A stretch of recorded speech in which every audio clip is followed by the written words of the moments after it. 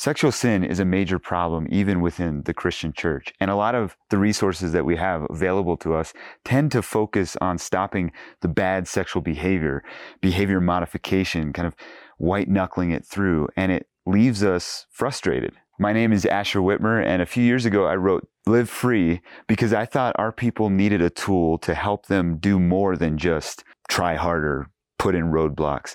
This book unpacks the underlying issues that get us involved in sexual sin and how we can find not just freedom from the problem, but what it looks like to actually live free in all areas of life. I've sold a couple thousand copies of the book, and the feedback has been overwhelmingly positive. People have found genuine freedom. But one of the things I've heard a lot of is a desire for a resource that could accompany this, that you could take small groups through. So I invited a couple guys to come to this lodge in beautiful Colorado, and we recorded a video series that helps small groups go through the process of finding true, lasting freedom, not just behavioral modification, but we worked through the underlying issues that cause us to get into sexual sin and what are the pieces necessary to develop a whole and healthy life that we can live free from sexual sin going on into the future. In addition, we created a bunch of resources to help facilitators and teachers lead people through this process. If you have a heart for helping people overcome sexual addiction of any kind at any level, but you're not exactly sure how to do that or what steps you need to take, this whole course has the resources, the tools that you need to facilitate that and guide them through the process. So we have video lessons that you watch and you work through, and then discussion that you see and watch happen with a workbook and specific questions to help you reflect on your stories, and then discussion questions to help create real relationship and community. And we have even instructional videos for those of you leading this course so that you know how to generate the conversation that actually gets to the root of the problem. You don't have to be a pastor. You don't have to be a theologian, a teacher. All you need is a heart to help people find lasting freedom. And this course will walk you through that process. We believe at the end of this, you'll not just be a group of guys who are batting around ideas about a common issue you're dealing with, but you'll actually be genuine friends. You'll know each other's stories in a way that maybe nobody else knows. And you'll have a community that you can begin walking through all of life. You can buy it online at asherwhitmer.com. We know that sexual sin is a big issue and that sometimes it can feel overwhelming to know how to walk people through it. And our desire is that this course can do just that for you so that in your community you can begin seeing transformed lives of people who are living free. We also have bonus content available. You'll hear the life stories of the different guys involved in the course. We have articles that expound on some of the topics addressed in the course. And we have FAQs and so much more that will help you get to the bottom of the issue. Hello, friends. If you have been blessed by the work of Unfeigned Christianity, whether through the blog or the podcast, and you would like to support the work or you'd like to go deeper, then I invite you to consider becoming a member of Unfeigned Christianity on Patreon. What the membership gives you access to is monthly Q&A episodes. It gives you access to deep dive essays where we take a particular issue and open it up even further and dive in with some of the nuance and complexities. It gives you access to guided studies. This first quarter of 2024, we'll be doing a guided study at what it looks like to become a healthy disciple of Christ, how to overcome habitual sin, how to interact with Scripture in our spiritual formation journeys, how to deal with baggage from our past, and what it looks like to value and pursue emotional and mental well-being.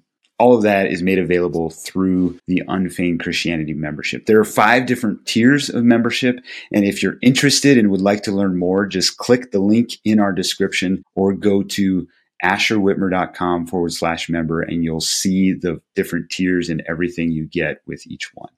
Thank you for listening, and thank you for being a part of this work.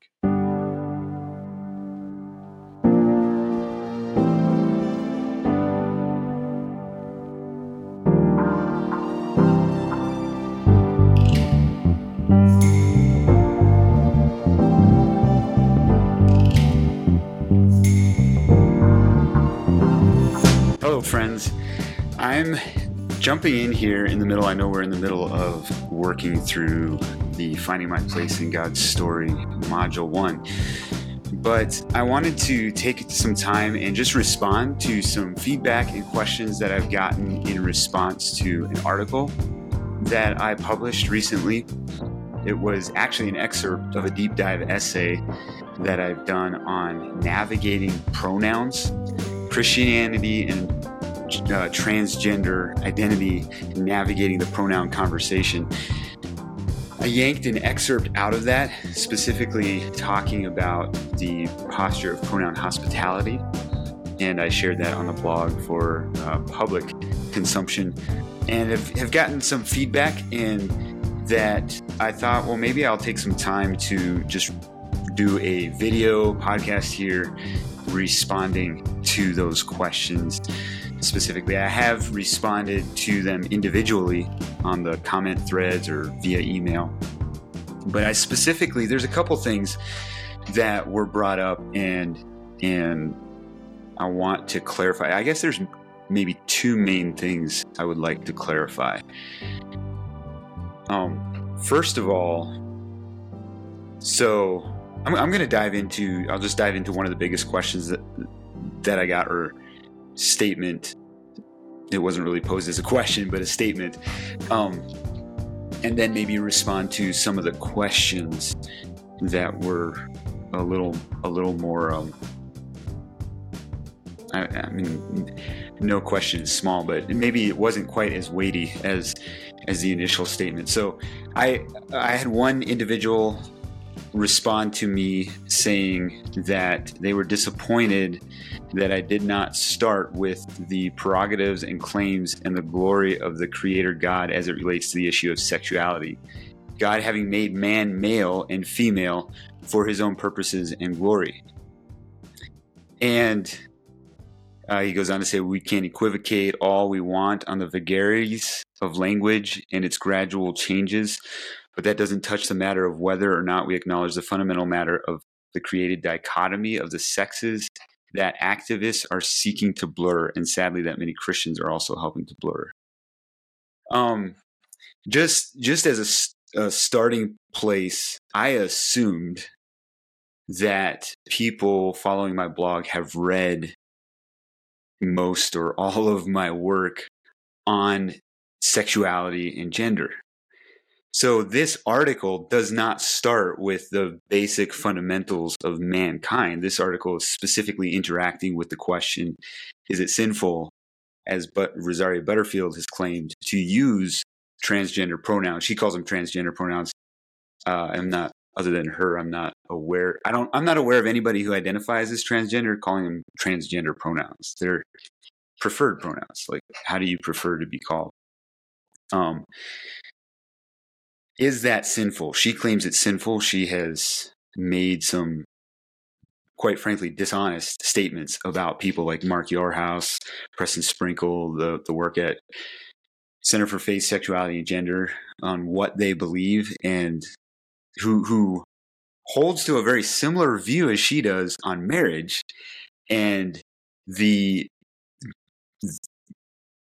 fact that there are two genders, male and female, but they also hold a posture of pronoun hospitality for a variety of reasons. And I walk through those reasons in the article. So I did not, first of all, the article that I shared is an excerpt of a larger deep dive essay that is available to members. So I think I shared 2,300 words, and the whole essay is close to 6,000 words, if I remember correctly. But then secondly, even that essay is not a complete, that is specifically interacting with the question of what to do with pronouns. So I assumed, as I'm pretty sure my members are well aware of, that my starting place is absolutely God has made man male and female for his own purposes and glory. I mean, for his glory, for his own purposes, maybe adds a weird phraseology that could be taken a variety of different ways and isn't necessarily, at least in Genesis. But yeah, God has made man, male and female, and man, like all of creation, is for his glory. It is good. It is good that man is man, that women are women, that female is female. So this isn't a question like this. We're interacting with what to do with someone when they ask to go by a preferred pronoun. We're not asking, are there more than one gender? We're not asking, like, is there more to the makeup of mankind than just a basic male and female biological makeup? And this leads to another comment, or the second thing I would like to clarify is this is not at all discussing, does he, him refer to man, to biological men? Does she, her refer to biological females? 100% yes, right? Like he, him is a reference to biological men, right? She, her is a reference. I have to be very thoughtful in getting my pronouns correct. Our reference, we're not saying that, oh, you can use she to refer to, it can actually mean biological man. No.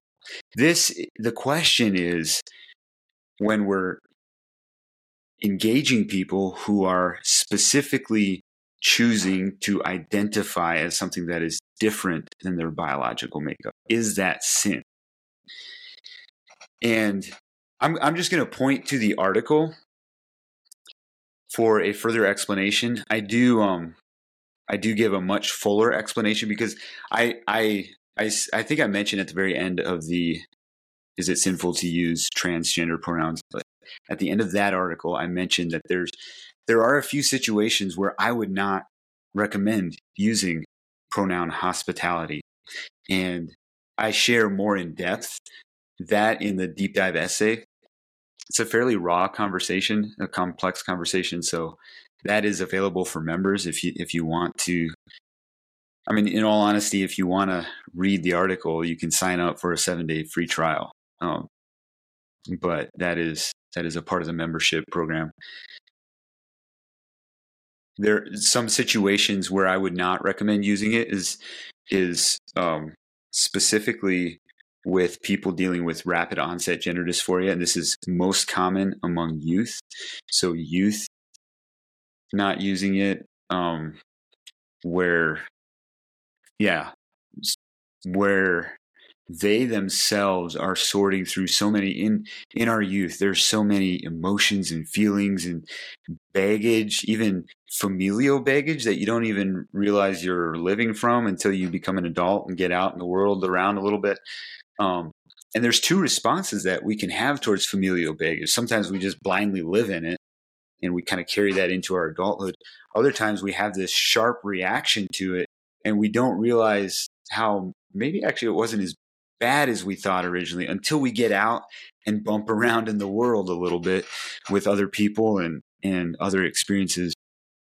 So I don't recommend encouraging young people to encouraging them in that way by using their preferred pronouns.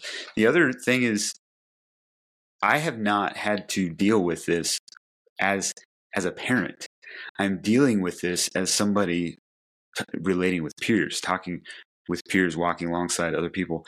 And so I do think the conversation is quite a bit different for parents than it is for peer-to-peer relationships, specifically because parents have the role of teaching and training and guiding. And I know a number of parents who do not, they cannot feel good in their conscience to embrace pronoun hospitality. And I, quite frankly, I support that. I don't, like, these are messy situations. I'm not going to come in here and say, like, oh, you're sinning if you don't honor it. Not at all. I'm just saying, wait a second. When you see Rosaria Butterfield and that crowd kind of using this mantra that it's sinful to use preferred pronouns, say, wait a second, hold on here. Like, are we sure we want to go that dogmatic statement. And here's something just in a quick response. So I don't know if I've clarified. Just to make clear, yes, God has made mankind, male and female, for his glory. 100% agree. That is my starting place. I don't really apologize for not making that clear in the article, because the article was not talking about the makeup of man and gender and sexuality. The article was talking about the usage of language and preferred pronouns.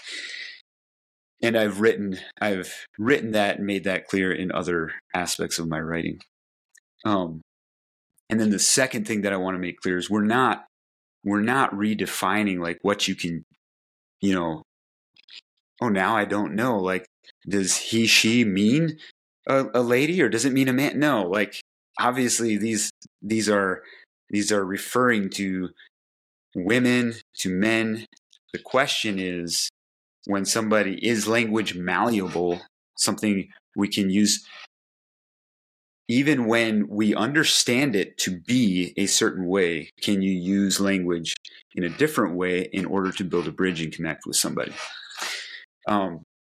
So an example, there's a number of examples that I give in the article. I'm assuming if you're still listening to this after 10 minutes, you've probably read the article and maybe have some similar questions, but I mentioned Paul's usage where he changes what deity is being referred to, whether that's a Greek god or whether it's Yahweh.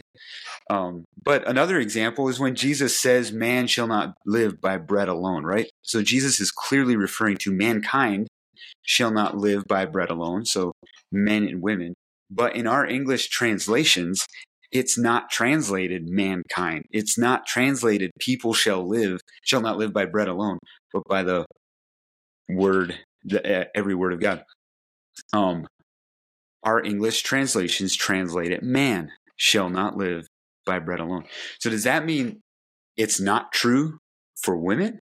Does that mean the translators were lying if they're translating it just with the male pronoun?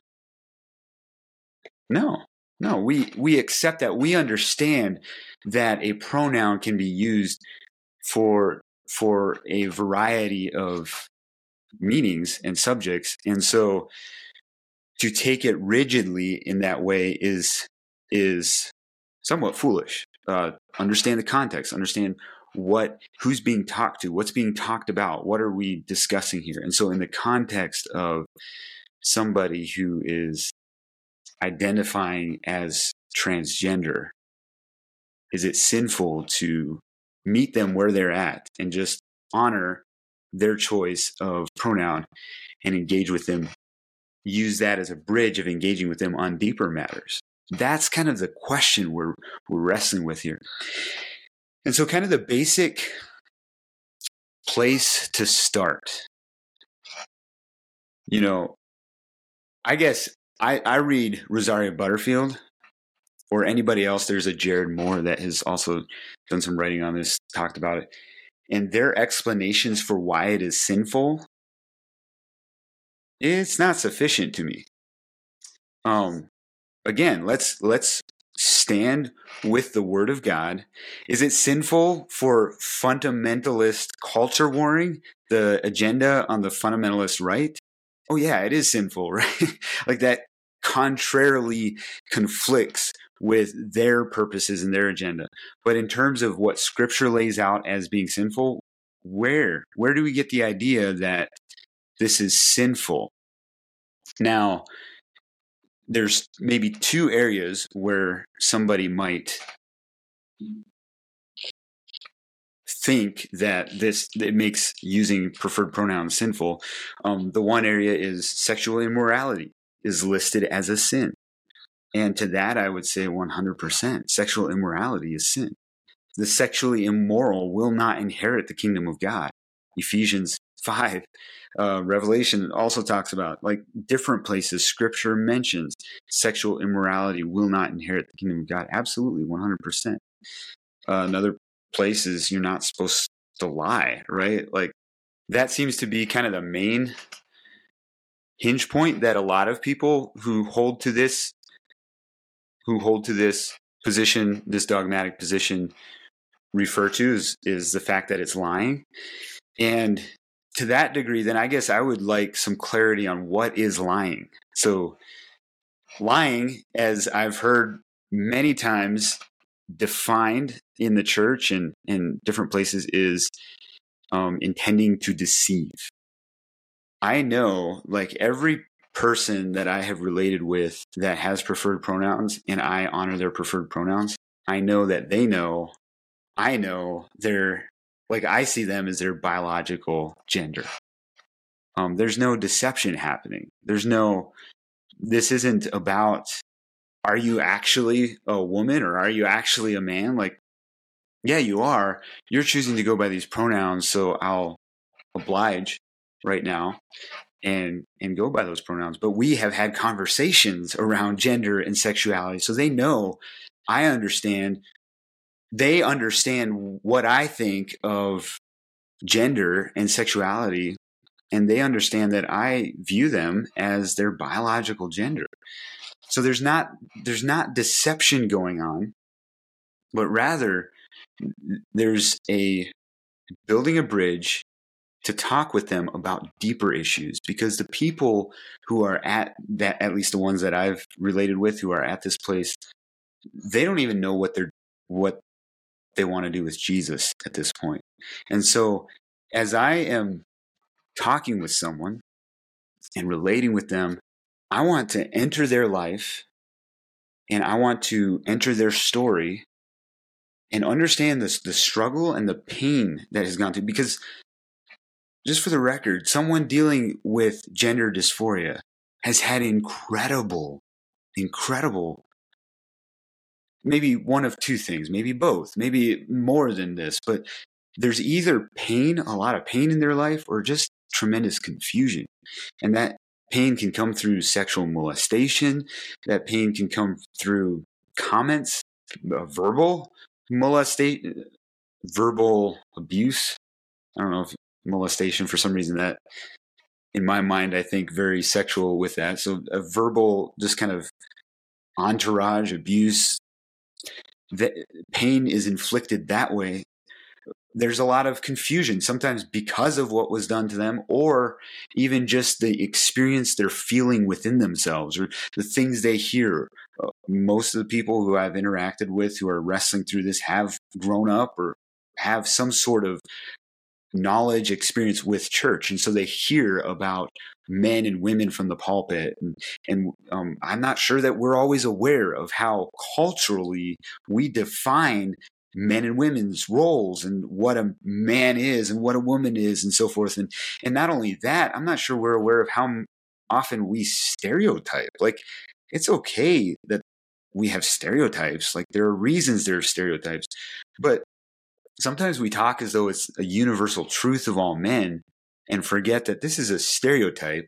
So there may be 20% of men or women out there where this is not true of them. And they're still very much man or woman or whatever, whichever gender we're talking about. And so that creates confusion in someone's experience. And so I want to enter their life, their story, and understand what's at the heart of their struggle. I don't see it worth having the argument around pronouns right now, because if we have an argument there, they're going to walk. They're already choosing to identify the way that they are. Again, there are contexts in which I would say, no, I think it's okay to just hold firm and be, hey, this is what pronouns we're going to refer to you as. But when it comes to peer-to-peer relationships, when it comes to adults who this has not come about rapidly, but it's been the people who I've talked with, it's 6 to 10 year struggle that they've been processing through, trying to identify. I didn't necessarily know 7 years ago or 5 years ago that they were sorting through this, but now I do. Now I realize, oh, this was something that was going on inside. And so I want to understand their story, where they're coming from. And as we talk and as we interact, like, I will talk with them about sexual immorality, right?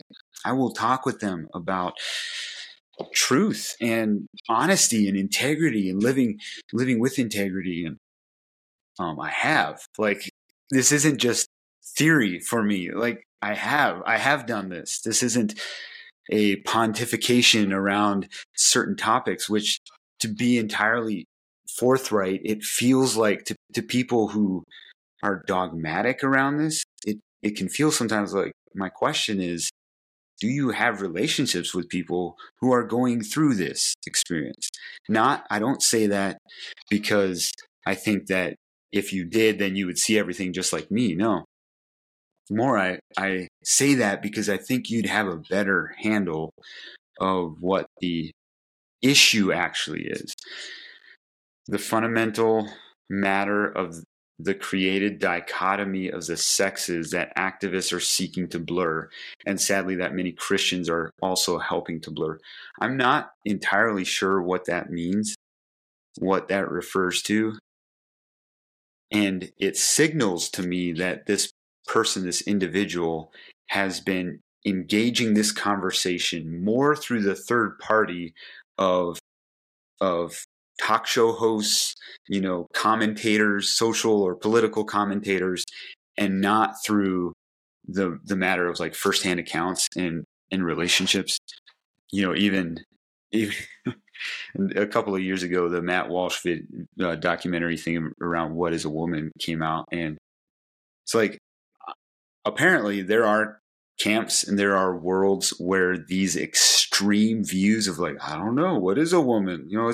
It's kind of whatever you want to call it. Like, that is, I acknowledge that is an extreme progressive.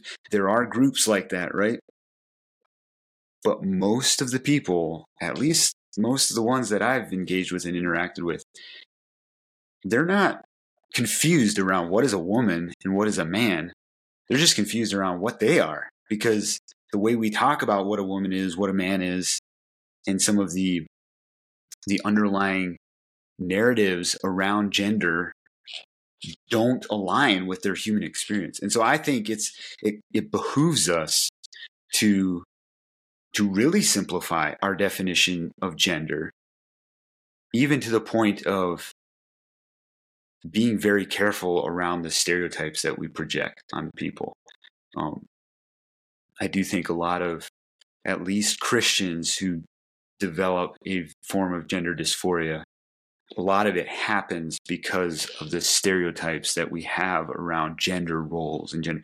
Men are supposed to go out and conquer and be aggressive. Well, what about the guy that's not natural? They don't even desire to do that. Like, that actually feels overwhelming and depressing to try to gumption up that kind of personality. The way we can talk sometimes is as though they're failing in their God-given masculinity and their identity unless they gear up and have this sort of aggressive nature. No wonder people develop depression. No wonder people develop mental illness, right? Because of the people who I know of who are still in the church following Christ, yet dealing with gender identity, sexual orientation struggles. Some of them are like the most committed trying to follow God of the people that I know. And so that can be really psychologically wearing. I just want to clarify something because I think it came through funny. Of the people I know who are dealing with gender dysphoria, at this juncture in life, they are not walking with Jesus. So I don't personally know anybody that I'm aware of who is dealing with gender dysphoria, yet outright wanting to follow Christ, which is what I was referring to are people dealing with sexual orientation that conflicts. So same-sex attraction or not. Just slipped my mind. Like when you're attracted to either side, to either sex. I forget the term for it. So going back to obviously I'm one person. Like we're talking literally about I don't know, 20 people maybe. This is a small niche group of people. So there's many different experiences out there than what I have. So I understand that there's a variety of experiences out there. And I also understand that there are people teaching things that are extreme, that are preying on the vulnerable who are actually experiencing the dysphoria, the discrepancy within. And so I think sometimes our passion around is actually against the people who are teaching something that is false, and we get worked up over that, and we forget that caught in the middle of all that is a group of people actually going through human experience. And my concern is, wait a second, are we combating a false teaching with a proper teaching embodied with the way Jesus related with people, and as opposed to just engaging in a war of words and ideology? Because I don't. First of all, you're not going to convince anybody of the other ideology. Obviously, I'm speaking in generalities. Like, yeah, there will be one or two obscure people who's like, oh yeah, you really got me, and I changed. Most arguments, you're not convincing anybody to change their mind, and you're going to end up running over the people who are actually dealing with these things firsthand. And so this is where that comes from.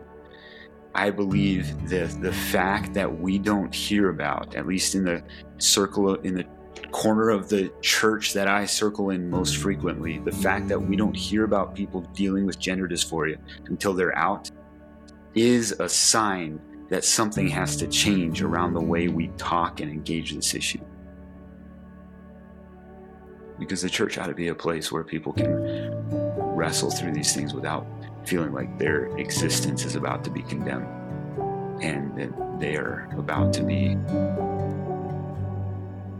held at arm's length and alienated because of the questions they're sorting through and the things they're fighting through. Anyways, I don't know if that brings clarity, or maybe it just makes people more disappointed, but I wanted to share this and hope that it can